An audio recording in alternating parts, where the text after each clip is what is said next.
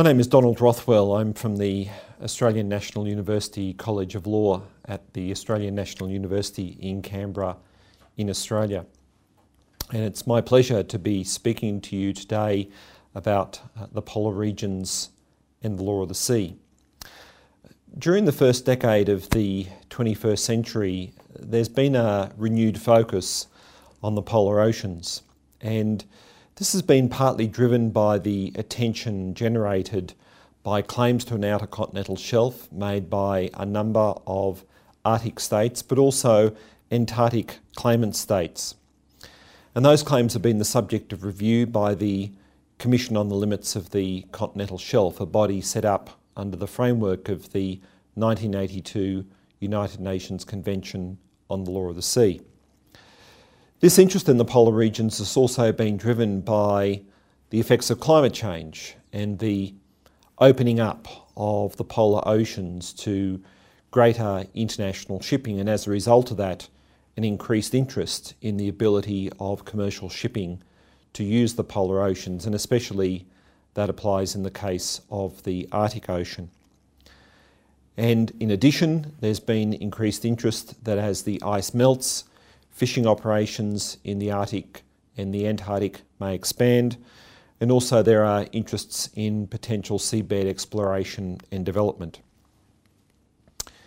In addition to these developments, the Arctic and Antarctic regions have been the subject of environmental clashes and disputes, and that's especially been the case in the Southern Ocean, where disputes have arisen between environmental protesters and Japanese whaling fleets. And in Australia, for example, this resulted in Australia commencing a claim against Japan in the International Court of Justice to seek to halt Japan's scientific whaling program in the Southern Ocean. And so what we've seen over the last decade or so is an increased focus on the polar regions and maritime issues, and especially questions relating to the application of the law of the sea. And so what I intend to do today is to speak about the questions about the application of the Law of the Sea Convention, which I'll refer to as the LOSC, and associated legal instruments dealing with the law of the sea, and consider their application in the polar regions and some of the particular issues that arise given the very different dynamics that exist in the polar regions compared to other more temperate parts of the world's oceans. So what I'm going to do is start with a brief introduction to basically outlay some of the key principles of the law of the sea. Secondly, to consider the interaction of the law of the sea with the legal regimes that exist in the polar regions. And third, I'll undertake an assessment of some very specific issues as they relate to the polar regions. And so they will include issues of marine living resource management, non-living resource management, environmental protection, and also questions about navigation and shipping, and especially that's a relevant issue in the Arctic with respect to shipping through waters claimed by both the Russian Federation and Canada. So to begin then with some general introductory remarks about the international law of the sea and the polar regions. International law recognises states as having sovereignty over their territory, which extends to all of the land territory of the state. However, that sovereignty must be recognised for the state to also be able to exercise the additional attributes that one associates with the state. And that's especially relevant in the context of the law of the sea, because the state must be recognised as a territorial sovereign in order to be able to claim and exercise control over the range of maritime zones that a state is entitled to as a coastal state for the purposes of the LOSC. Now, this raises an interesting issue, especially in Antarctica, where the territorial claims in Antarctica have not been traditionally recognised, and indeed, in addition, the provisions of the 1959 Antarctic Treaty are also relevant in terms of how those claims are assessed and considered by other members of the international community. So, the dominant position of the law of the sea has been the principle of the freedom of the seas, but this principle has gradually been wound back as a result of developments in customary international law, as a result of developments arising from the 1958 Geneva Conventions on the Law of the Sea, and then ultimately with the provisions of the 1982 LOSC.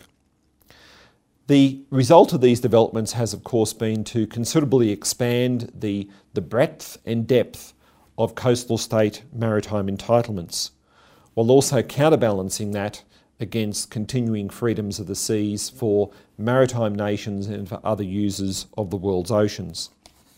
And whilst that legal framework revolves around the LOSC, there are a range of additional supplementary instruments and also regional instruments that also need to be taken into account in terms of understanding the extent of the Law of the Sea regime as it applies generally, and in particular as it applies in the polar regions. So the maritime zones that we're particularly interested in a polar context are, of course, the traditional maritime zones that many states have entitlements to, and that, of course, includes the 12 nautical mile territorial sea, the 200 nautical mile exclusive economic zone, the 200 nautical mile continental shelf, which of course can be extended a little further under certain circumstances, the deep sea bed, the high seas, and in some instances, some polar states also claim a 24 nautical mile contiguous zone. In addition, of course, coastal states have entitlements to also claim internal waters, and in some polar situations, especially in the Arctic, that has remained contentious. Now, some of those zones are of more significance in some of the polar regions than in others. So in the Southern Ocean, for example, the legal ambiguity that surrounds the existence of a coastal state means that there's been significant limitations upon the ability of coastal states in Antarctica to proclaim the full suite of maritime zones. On the other hand, in the sub-Antarctic, where territorial claims are not contested, traditional maritime zones are claimed by the sub-Antarctic claimant states. And so we have some difficulties here in terms of reconciling the position of whether or not coastal states can or cannot claim maritime entitlements in the Southern Ocean merely because of the provisions of the Antarctic Treaty and the ambiguity over the status of state sovereignty. Now, of course, those issues by and large do not exist in the Arctic. There are some contested territorial claims, but they're by no means of the same magnitude as those that exist in the Antarctic. But in the Arctic, because we have a much more populated area where we have traditional metropolitan centres, we've seen much more contestation in terms of living and non-living resource management and also environmental issues. And of course, in the Arctic, we have a significant Indigenous population, and that raises its own distinctive issues. So, with those general framing remarks about the interaction of the Law of the Sea with the polar regions more generally, I want to speak now in particular about the distinctive regimes that exist in both the Antarctic and the Arctic and see what issues arise in terms of the interactions there. So, starting first of all with Antarctica. One of the key features of Antarctica is that, of course, in 1959, the states that had made claims to territorial sovereignty in Antarctica, and also those states who hadn't asserted claims, such as the United States and the then USSR, they all came together at a conference convened by the United States in Washington in 1959, which ultimately concluded the provisions of the Antarctic Treaty, and that treaty remains in force today. Now, that treaty has provided the foundation for what is commonly called the Antarctic Treaty System, which reflects the fundamental provisions of the treaty, but also the expanded additional legal regimes that have been negotiated over time. And those conventions include the following: the 1972 Convention for the Conservation of Antarctic Seals, the 1980 Convention on the Conservation of Antarctic Marine Living Resources, predominantly referred to as CAMLR, and then the 1991 Madrid Protocol on Environmental Protection, also to the Antarctic Treaty. Now, a focus of those three additional instruments is that they've all had a strong focus on various dimensions of the Southern Ocean, with CCAS, the Sales Convention, and CAMLR in particular being predicated on the regulation of marine living resources. Now, the Antarctic Treaty also contains some core provisions which lay down some fundamental principles in terms of the interaction with the Law of the Sea. And for example, some of those provisions deal with matters such as demilitarisation, the importance of science, the resolution of sovereignty claims, and the freedom of states to undertake scientific research in particular. So to that end, the ability of the Antarctic Treaty System to build and expand over the time since the 1959 Antarctic Treaty has been in force, which was since 1961, has been a significant dimension of the Antarctic Treaty System. And in parallel with the developments in the law of the sea that I've been already briefly speaking about, we've begun to see some interesting interactions between the legal regime of Antarctica and the Southern Ocean and the general legal regime of the law of the sea. So, making some observations then about the similar interactions that exist in the Arctic. The Third United Nations Conference on the Law of the Sea, which negotiated the LOSC when it met in the 1970s, specifically didn't include the polar regions on its agenda. Nevertheless, the conference did prove to be the place where states reached agreement on one of the more distinctive provisions in the Law of the Sea Convention, and that's Article 234, which addresses environmental protection in ice-covered areas. And Article 234 was specifically promoted during the Law of the Sea Convention by the USSR and Canada. For Canada, this was a very important development because it sought to give legitimacy to Canada's then Arctic Waters Pollution Prevention Act, legislation adopted in 1970, which was designed to provide for more expansive Canadian jurisdiction and environmental capacity to regulate the waters to the north of the Canadian Arctic archipelago. And this was one of the key objectives of Canada when it came to negotiating the Law of the Sea Convention in the 1970s. Nevertheless, as I've said, the LOSC, by and large, with the exception of Article 234, makes no specific provision for the polar oceans. And so this has raised some issues over decades as to whether there's some ambiguity as to whether the law of the sea actually applies in the polar oceans. And in Antarctica, that's particularly an issue because of the ambiguity that I've discussed already about the existence of coastal states. Now, while this ambiguity exists with respect to the existence of coastal states in Antarctica, this has not really stopped the Antarctic Treaty claimants, of which there are 7, from seeking to assert attributes of state sovereignty consistent with provisions under the Law of the Sea Convention. So to give an example of that, in 1999, Australia proclaimed a 200 nautical mile whale protection zone within an area that shadowed and was equivalent to the entitlement that Australia would have for an exclusive economic zone offshore the Australian Antarctic Territory. And much of the objective under the Australian Whale Protection Sanctuary was to seek to place limitations on the ability of states like Japan from undertaking lethal whaling activities in waters offshore the Australian Antarctic Territory. Now, in the case of the Arctic, on the other hand, any ambiguity that may have existed with respect to the application of the Law of the Sea Convention was removed in May 2008, when representatives of 5 of the Arctic states, Canada, the United States, the Russian Federation, Denmark and Norway, they came together and issued what's called the Eluciat Declaration. Now, the Eluciat Declaration is a non-binding soft law instrument. It's not in treaty form, but it's taken on quite some considerable significance in terms of indicating a key position that those 5 Arctic states take with respect to the law of the sea and its application in the Arctic. So the declaration is prefaced by acknowledging that the Arctic Ocean back in 2008 was at the threshold of significant change. References made in the declaration to the growing impact of climate change, the melting of ice, the impacts upon vulnerable ecosystems, and the consequences for the livelihoods of Indigenous communities and their inhabitants, and also the consequences for natural resources within the Arctic. And accordingly, the declaration says that those 5 literal Arctic states, by virtue of their sovereignty and their sovereign rights and jurisdiction in the Arctic Ocean, their view is that they possess, and I quote, that they're in a unique position to address these possibilities and challenges, and accordingly the Eluciat Declaration seeks to outline the extent of what that position might be. The declaration observes that there's, and I quote again, an extensive international legal framework that applies to the Arctic Ocean. However, interestingly, the declaration makes no precise reference to the LOSC. Nevertheless, the declaration is very precise as to what it has to say about the law of the sea, which is as follows, and I quote again, and here you'll see in the slide,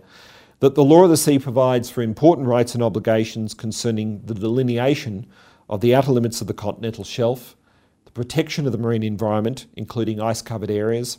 freedom of navigation, marine scientific research and other uses of the sea. We remain committed to this legal framework and to the orderly settlement of any possible overlapping claims. Now, the Arctic 5 states then go on to observe that this framework that they've outlined provides what they call a solid framework for responsible management by the 5 coastal states and other users of this ocean through national implementation and application of relevant provisions.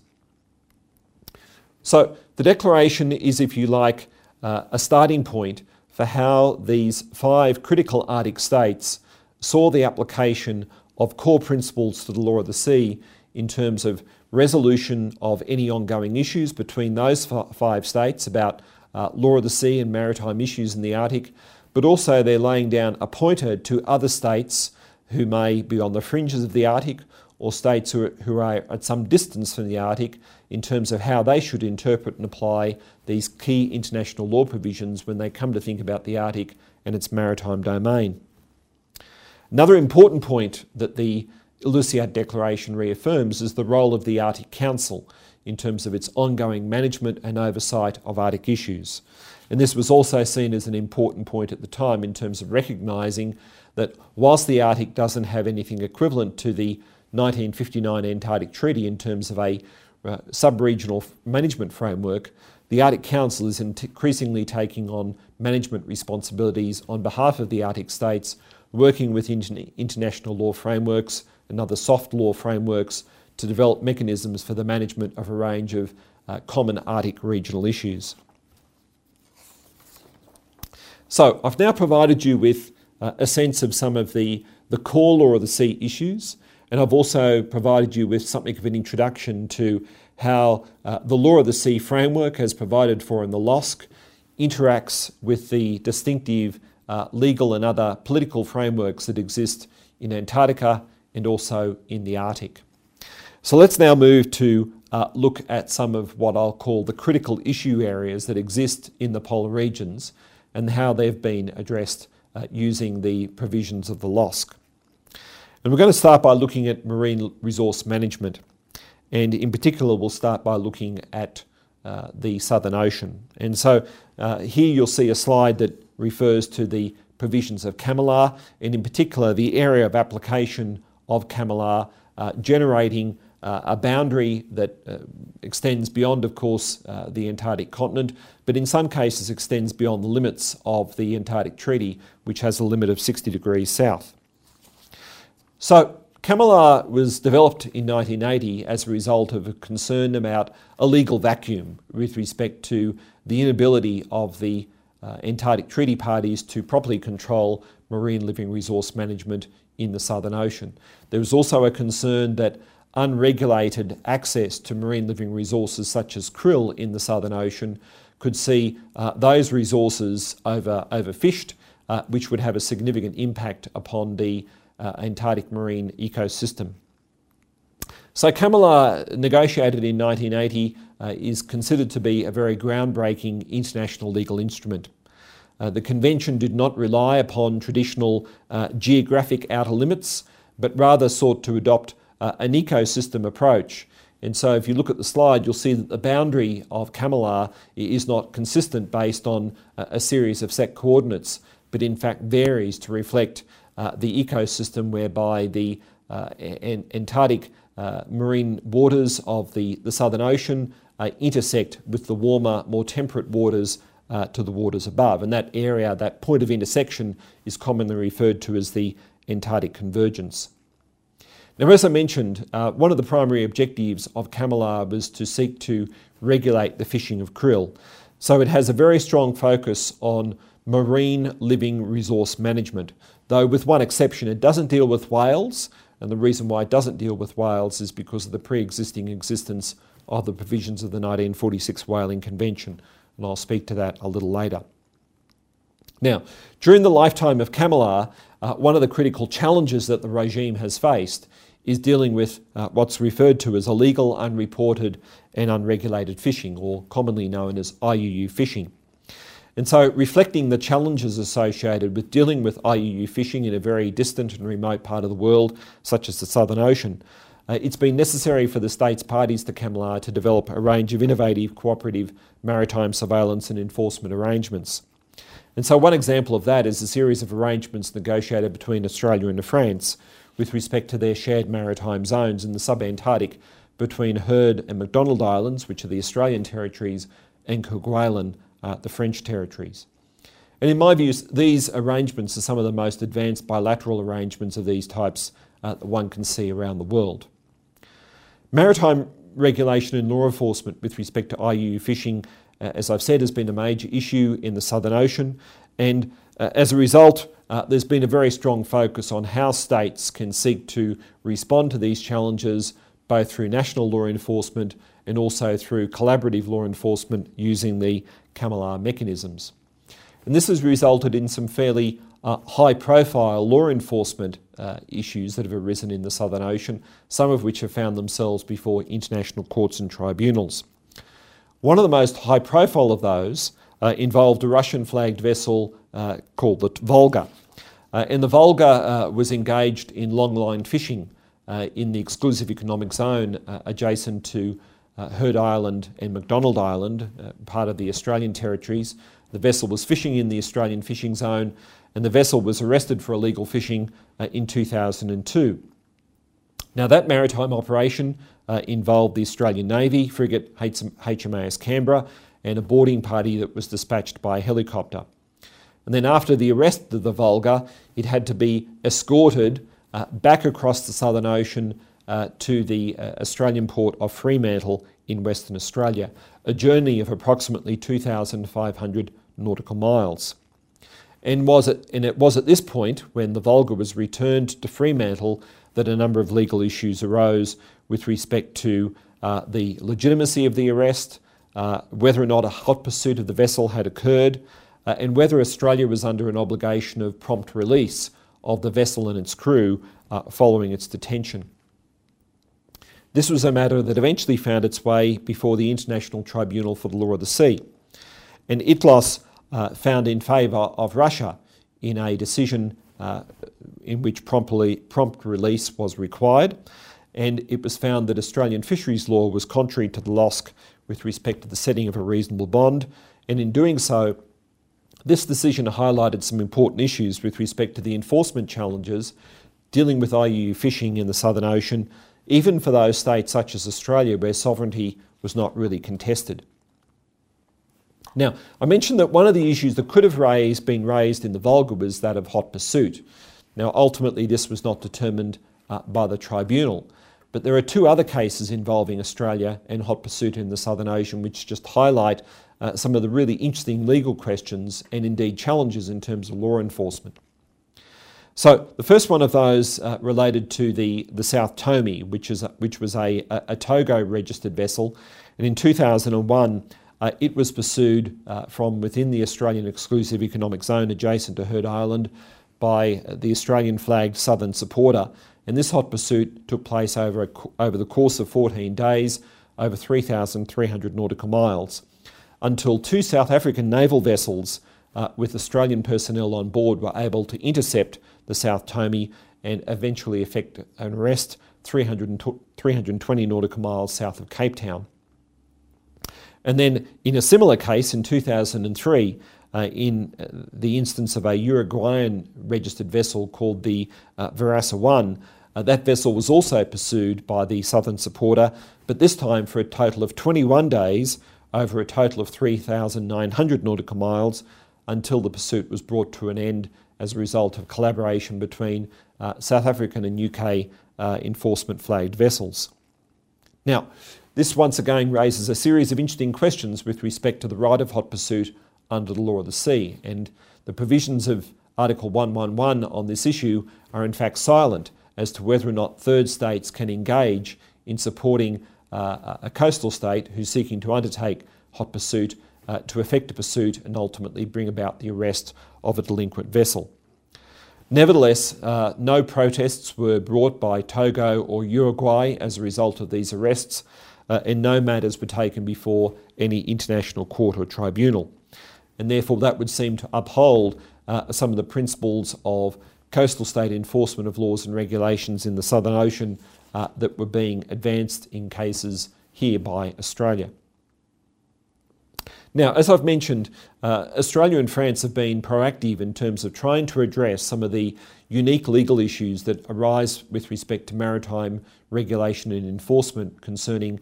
marine living resources in the Southern Ocean. And that's illustrated by a 2003 Australia-France bilateral treaty.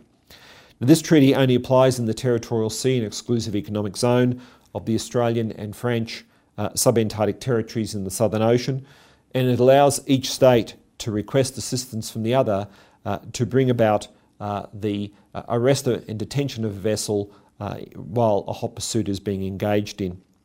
Also, interestingly, it allows hot pursuit to be continued through the territorial sea of the other state,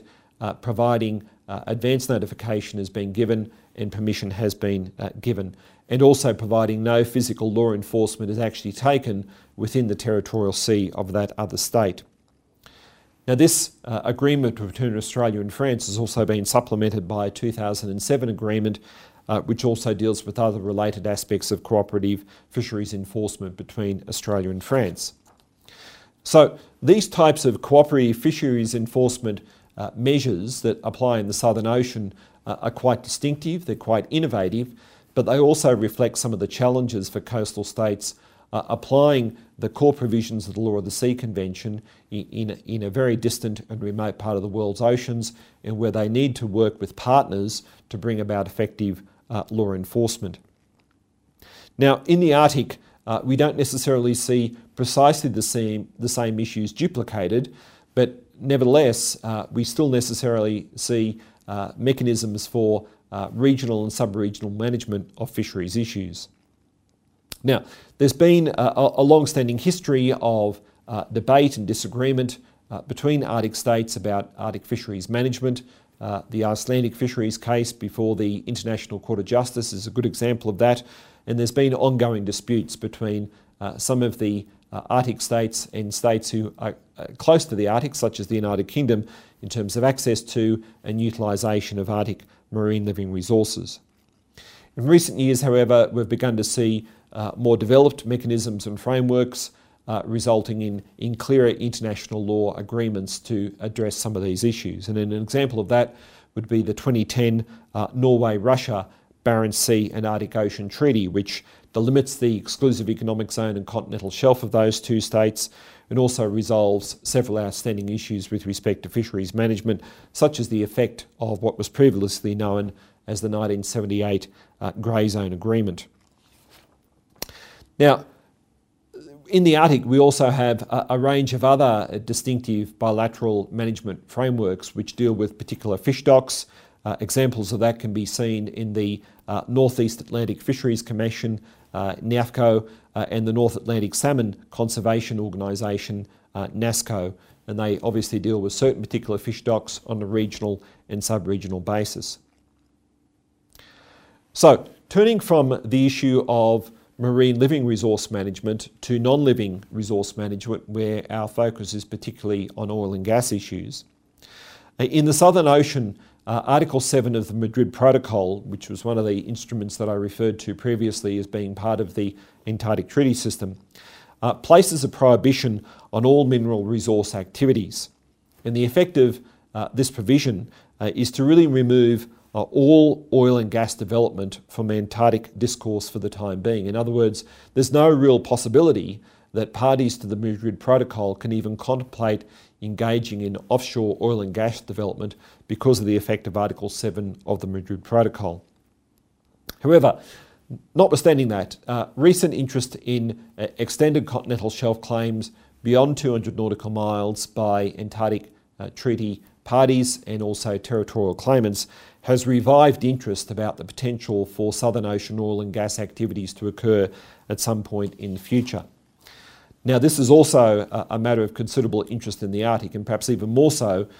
because of the much greater capacity for Arctic states to engage in oil and gas development, and of course that is already occurring in parts of the continental shelves in the Beaufort Sea, offshore Alaska and Canada, and also in areas offshore the Russian and Norwegian Arctic. So a critical issue here is the ability of whether or not Arctic states are able to assert potentially an extended continental shelf beyond 200 nautical miles, relying on making of submissions to the Commission on the Limits of the Continental Shelf. And here we've seen quite a bit of activity. So Russia was the very first state to make a submission before the Commission in 2001, and in 2015 it made an Arctic resubmission, which is currently going to be considered by the Commission at some point in the future. Norway has also made a submission before the Commission in 2005 and 2007. Denmark has made a partial submission to the Commission with respect to its Arctic territories in 2009 and 2013. And Canada is in preparation of making an Arctic submission before the Commission on the Limits of the Continental Shelf. Now, one important state that's missing from that group is the United States, and of course because it's not currently a party to the Law of the Sea Convention, its ability to make such a submission is compromised. It's therefore anticipated that over the next few years, and indeed next decade or so, the Commission on the Limits of the Continental Shelf will need to make some determinations, A, as to the status of these various claims, and B, as to whether or not some of these claims overlap with each other, and therefore it will be necessary to address entitlements to overlapping or contested areas within the Arctic. Now, in the Southern Ocean, we've seen a slightly similar process in that Antarctic claimant states have also made submissions before the Commission on the Limits of the Continental Shelf. But there's been no real uniformity in that approach, and much of that revolves around the issue of the contested sovereignty and the ambiguous status with respect to sovereignty in the Southern Ocean. So Australia, for example, began a process of gathering all of the necessary data that was needed for a submission to the Commission on the Limits of the Continental Shelf, including both its Antarctic territory and its sub-Antarctic possessions. But ultimately it only asked the Commission to consider its sub-Antarctic territories, those territories where sovereignty was not contested, as opposed to any potential claim offshore the Australian Antarctic territory.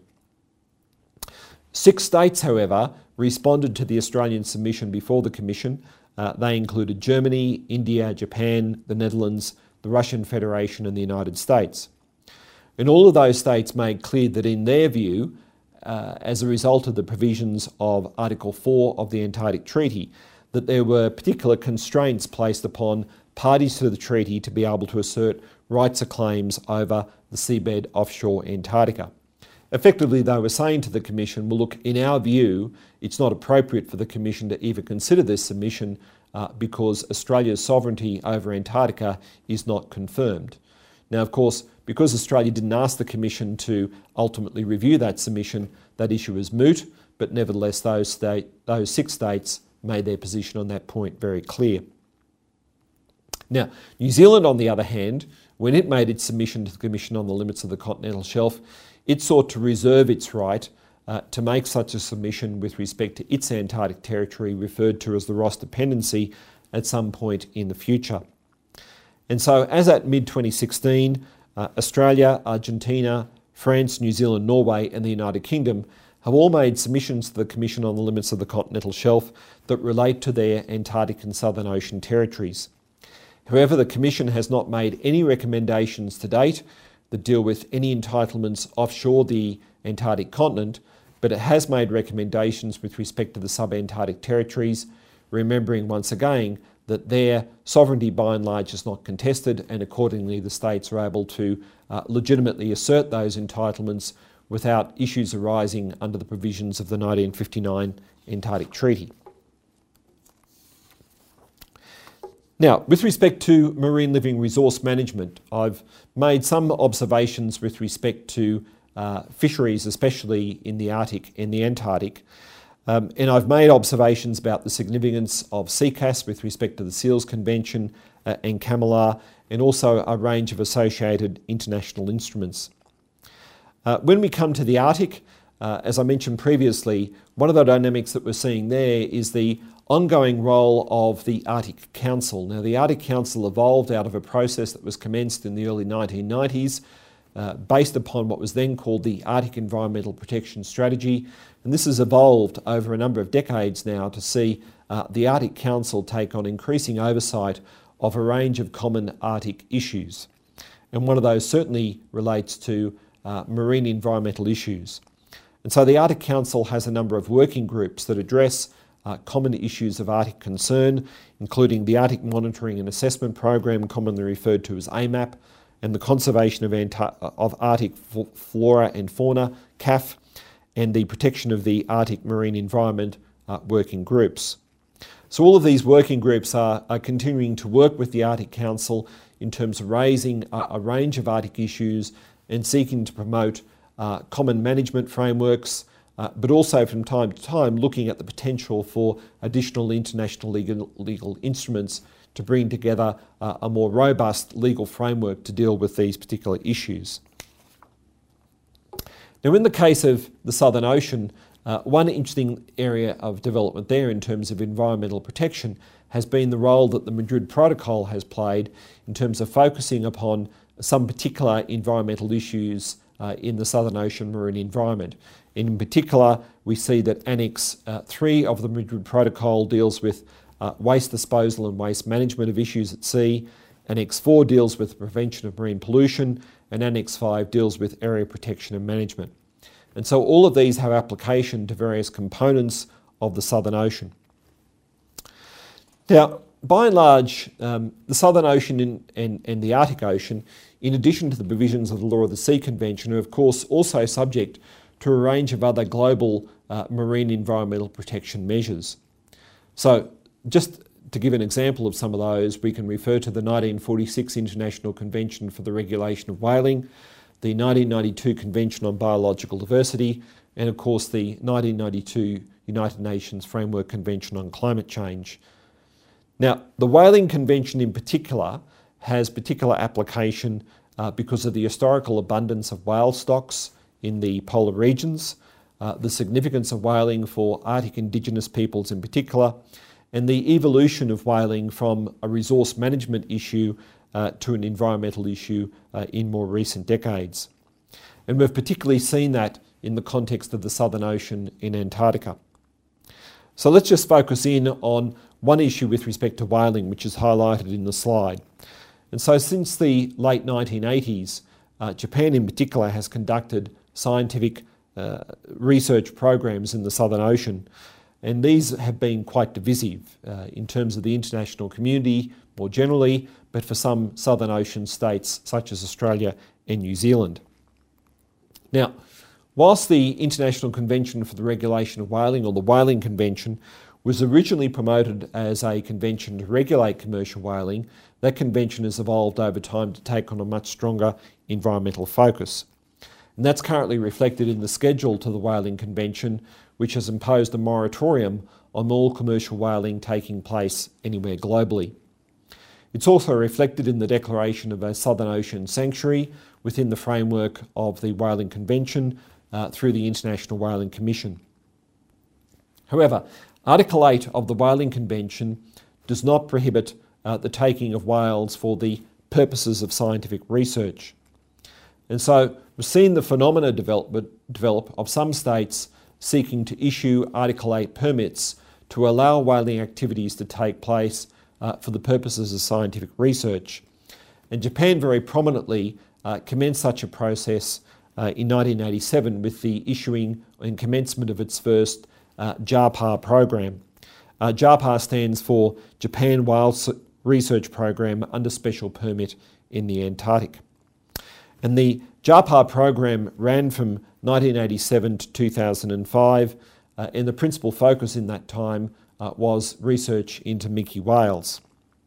And then in 2005, Japan announced its intention to conduct the second phase of the JAPA program, called JAPA 2, with a projected annual take of whales of approximately 800 minke whales, but also humpback and fin whales also being included in that projected take. Now, while the take of humpback whales was suspended, Japan did commence JARPA 2, and Australia and New Zealand and some other countries strongly protested against Japan's actions. And ultimately, in 2010, Australia elected to commence proceedings against Japan in the International Court of Justice, contesting the legitimacy of the JARPA 2 program under international law. And in March 2014, the International Court of Justice found that JARPA 2 was being conducted in a manner that was not consistent with the Whaling Convention. It was found that Japan's actions were not consistent with Article 8 of the Convention, that this was not consistent with activities being undertaken for the purposes of scientific research, and accordingly Japan was ordered to halt its conduct of JARPA 2, which Japan did. Now, in 2015, Japan announced the conduct of a new whale program called NUREP-A,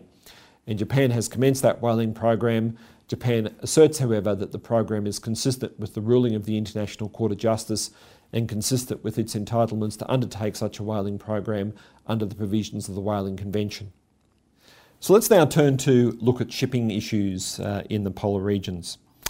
Now, the polar regions are interesting because they are not necessarily amongst some of the world's major trading routes, and so there's not huge volumes of shipping that pass through the polar oceans. But nevertheless, there are contentious issues. They relate to issues of sovereignty and jurisdiction, and also marine environmental management. And in particular, they have raised issues in the Arctic. So surface navigation in the Arctic has particularly been very difficult historically as a result of the presence of large volumes of ice that have covered the Arctic Ocean and adjoining waterways. And so the freedom of navigation in the Arctic has been difficult to realise, but there's always been an understanding that if the Arctic Ocean became more accessible, well then the potential for the development of new trade routes would make the Arctic Ocean more attractive to commercial shipping more generally. So two Arctic routes in particular have focused attention. One of those is the Northwest Passage and the other is the Northern Sea Route. The Northern Sea Route runs along Russia's northern coast, and as it predominantly falls within Russian coastal waters, there's by and large been little dispute about Russia's ability to substantially control navigation within those waters consistently with the law of the sea, though from time to time certain issues have certainly been raised about the extent to which Russia seeks to regulate some aspects of the Northern Sea Route. The Northwest Passage, on the other hand, is a series of interconnected small straits which connect up the waters that make up what is commonly referred to as the Canadian Arctic Archipelago, and allows vessels to navigate from one end of the American Arctic at the Beaufort Sea out through the Northwest Passage, ultimately into Davis Strait and accessing the Atlantic Ocean through exiting through the Canadian Arctic in the east. So this has raised issues about navigation and also how vessels can be subject to marine pollution regimes as they pass through these waters. Now, the principal marine pollution regime is not found in the Law of the Sea Convention, but is of course found in the 1973-78 MARPOL Convention, the International Convention for the Prevention of Pollution from Ships. Now, the MARPOL Convention and its status is unquestioned, and that's by and large been a very successful regime, but the MARPOL Convention relies upon coastal state enforcement. And so here once again we come back to the difficult issue as to the existence of whether or not there are coastal states in the Southern Ocean, and in particular the ability of those coastal states to be able to apply and enforce their laws and regulations. Now, something of a backup for that can be the role of port state and flag states, but once again there are some issues associated with that, especially in terms of enforcement in very distant waters such as we find in the Southern Ocean more generally. Now, Annex 4 of the Madrid Protocol seeks to also address these issues, but that is also dependent on states being parties to the Madrid Protocol. So here we can see some of the challenges in terms of applying and enforcing international laws and regulations in very distant and remote parts of the world's oceans, such as in the Southern Ocean. Now, fortunately, because the Southern Ocean has not necessarily been a waterway where we've seen huge volumes of international shipping, many of these issues, whilst they're concerning, have not really come to significant global prominence because we've seen no major marine pollution incidents arise in the Southern Ocean. Now, one recent development which is of interest in this regard has been the development within the framework of the International Maritime Organisation of a polar shipping code, and that will go some way to putting in place additional mechanisms to ensure greater cohesion and greater adherence to basic minimum standards in terms of marine pollution provisions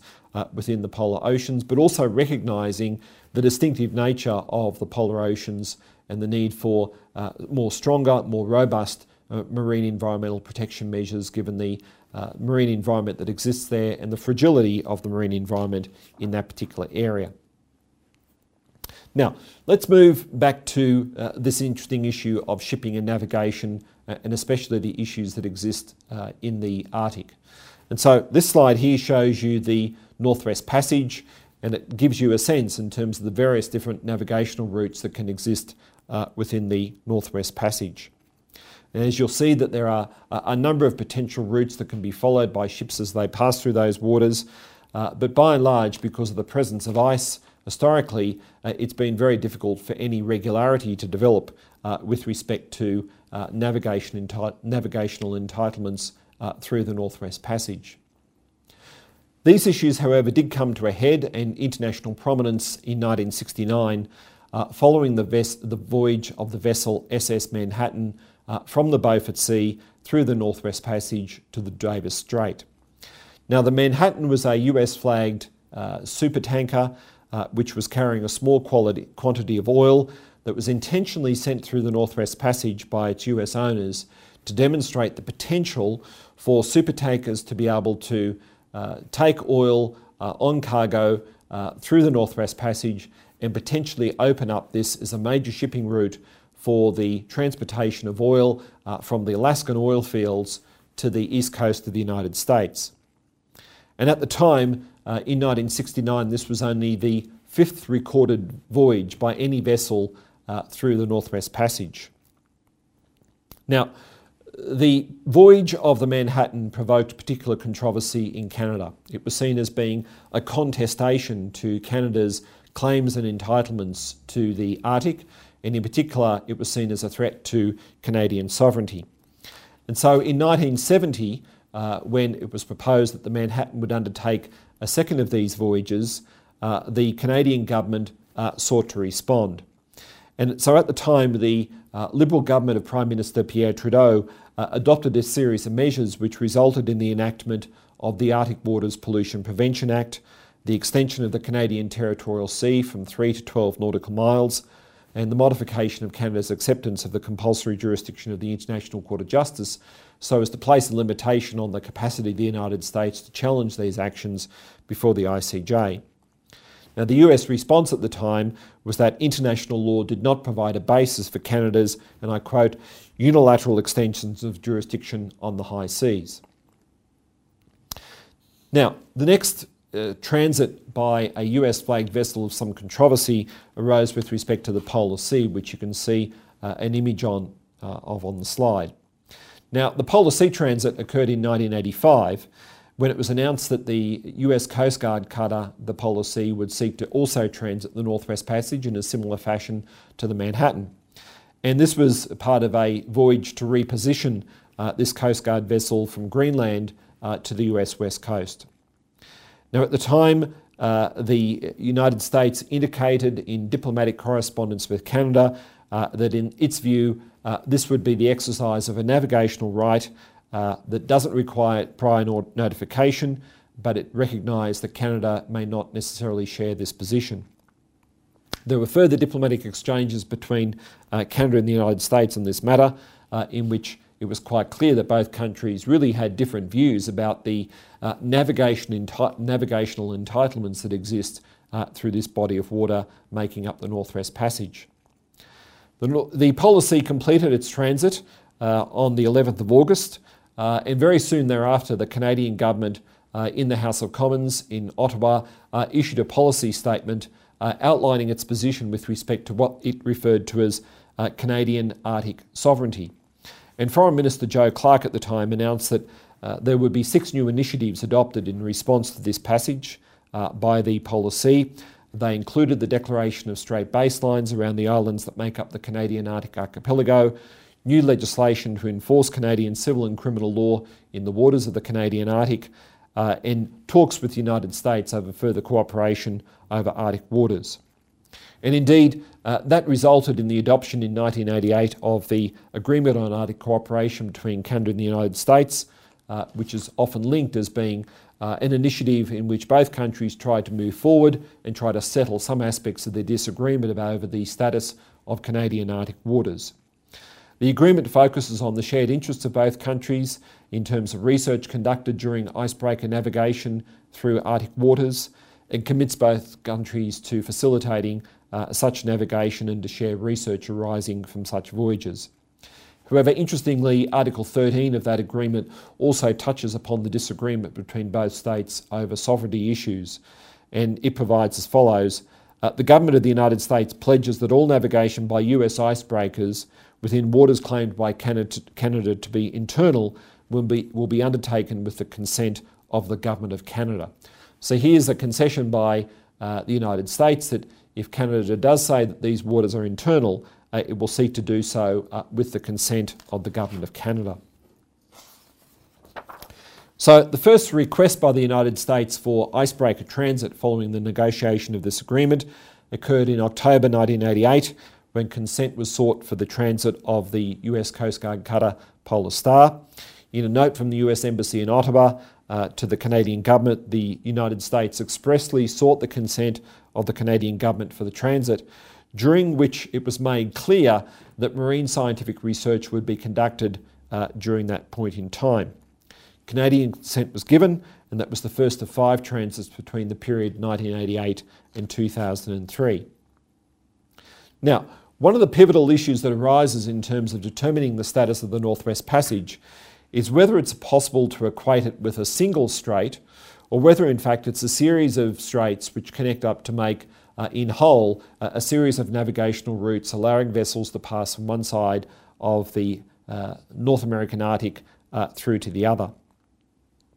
Now, one of the key cases that addresses aspects of this in international law is the seminal Corfu Channel case, a decision by the International Court of Justice between the United Kingdom and Albania. And one of the most significant aspects of the Corfu Channel case is the so-called functional requirement that a strait be one that's actually used for international navigation. And so the United States contests the position that the Northwest Passage is actually used for international navigation with respect to transit passage, primarily based on the very low level of international navigation that's actually passed through the strait over history. And there have been different views taken on this matter by eminent scholars, including the eminent Canadian scholar Dona Ferrand, whose view is that because of the very low level of recorded transits through the Northwest Passage, it's not possible to classify that body of water as a strait used for international navigation. And Ferrand identified 15 transits of the Northwest Passage by US flagged vessels in the period up till 2005. However, more recent figures have indicated an upsurge in the number of vessels that are passing through the Northwest Passage. So in 2010, there were 18 annual transits of the passage recorded. In 2012, there were 30 transits, and in 2014, there were 17 transits. So what we're seeing here is an increase in the number of ships that are passing through the Northwest Passage. So relying upon the actual use of the passage since its first successful navigation, Ferrand has maintained that the passage is not an international strait. And he would contend that those who argue otherwise are confusing potential use with actual use. However, in May 2013, the United States reasserted its position that it believes that it enjoys the freedom of navigation through the Northwest Passage. So here we have this continuing disagreement between the United States and Canada over this point. Now, the other important waterway in the Arctic is the Bering Strait, and the Bering Strait is bordered by the United States and Russia, and it's approximately 51 nautical miles wide. And it's an interesting strait because it's one in which there are a series of islands and a midway point as vessels pass through the strait, accessing it from the south through the North Pacific into the waters of the Arctic Ocean. And so at the midpoint of the Bering Strait, there are two islands, Big Diomede, which is a Russian island, and Little Diomede, which is a United States island. And that effectively creates three navigational channels through the middle of the strait. Bering Strait West, Bering Strait East, and then a very small channel between those two islands, which for our purposes we'll call Diomede Channel, which is only approximately 2.5 nautical miles wide. Now, the strait is recognised by the United States Navy as an international strait for the purposes of the Law of the Sea Convention, so that's an important point to note. But there are other aspects of the strait that are interesting for our purposes. The first is that in 1990, a maritime boundary delimitation agreement was reached between the United States and Russia with respect to the delimitation of the exclusive economic zone and continental shelf boundary through the strait. And while that agreement makes no express reference to navigational rights and freedoms, there is a clear recognition that the maritime boundary will place some constraints on the ability of states to exercise traditional sovereign entitlements and controls over vessels as they pass through those waters. Now, that agreement is yet to enter into force, but nevertheless it's being respected by both states, and there's really no disagreement as to the fundamental provisions provided for under that instrument. Now, as I've said, by and large, the Bering Strait meets all of the geographical characteristics for an international strait for the purposes of the law of the sea. It connects one area of exclusive economic zone and high seas with another area of exclusive economic zone and high seas. And the fact that there may be differential bodies of water that lie between the various islands is really not determinative for the purposes of changing the characterisation of the strait for those purposes. Now, the other issue comes back to the Caulfield Channel test and whether or not the strait is one that's used for international navigation. Now, this has been the subject of assessment in the past decade, and in 2009 a seminal report was issued on Arctic marine shipping. And that report at the time indicated that 150 large commercial vessels pass through the Bering Strait during the July-October period each year. Now, that was a report issued in the mid-2000s, and one can only imagine that those figures may have increased in more recent times. So, to all intents and purposes, the Bering Strait would seem to be a strait that's one used for international navigation, and accordingly the transit passage regime is one that would apply. The fact that there are different navigational routes that might make up, say, an American route or a Russian route is really not one that ultimately impacts upon the status of the strait. Vessels might perhaps encounter slightly different laws and regulations as to whether they're passing through the Russian side of the route as opposed to the US side of the route. But the Law of the Sea Convention does try to ensure that there are some minimum standards and entitlements that will be applied by all states to that end and purpose. Now, the strait has been the subject of more recent review as a result of concerns about the upsurge in international navigation through the strait and the potential for increased environmental impact arising from this. And so to that end, in 2010, the United States Coast Guard undertook a process of review and assessment of the status of the strait and has been completing a port access route study. And in November 2015, the United States Coast Guard released details of the proposal for a 4-mile wide commercial shipping lane that would be declared through the Bering Strait, which would also include vessel traffic services and a traffic separation scheme. And the ultimate objective here will be to ensure the safety of navigation, the efficient movement of vessels through the strait, and also to minimise risks for marine environmental damage arising from that increased shipping activity. So to make some concluding remarks, what I've sought to demonstrate here is that the law of the sea is being understood as having a greater significance and impact for the future of the polar oceans. In the case of the Southern Ocean, whilst the Antarctic Treaty has certainly dominated the legal, political and governance discourse, we're now beginning to see more law of the sea issues gain greater prominence. And we spoke about the significance of continental shelf claims during the past decade, placing a spotlight upon the entitlements of Antarctic claimant states to enjoy the range of entitlements that other coastal states would have in other parts of the world. Now, while the law of the sea has always traditionally had significance in the Arctic, that significance is certainly increasing as a result of the effect of climate change and as a result of greater commercial interest for potential shipping and navigation through Arctic waters. And as a result, we're seeing a rapid change in terms of expectation and focus and contestation about legal issues in the Arctic that we've never seen previously. And indeed, our discussion of the Northwest Passage and Bering Strait seeks to highlight those issues. And indeed, there's lots of debate and discussion about the development of so-called trans-Arctic shipping routes, in which vessels would be able to bring trade and cargo from ports in Southeast and Northeast Asia and use Arctic shipping routes to be able to transport those goods into markets in North America and certainly within Europe. So there will be continuing focus and attention on Arctic shipping issues as a result of that particular dimension.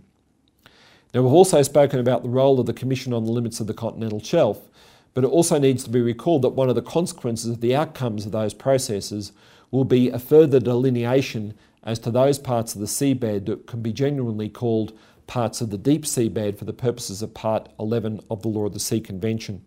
And that will ultimately see the role of the International Seabed Authority come under greater scrutiny as it applies with respect to the polar regions. The law of the sea, therefore, in my view, remains crucial to understanding the ongoing management and framework of the polar regions, and we will continuing to see interesting interactions between the global regime of the law of the sea and the regional regimes that exist in Antarctica and the Arctic well into the future.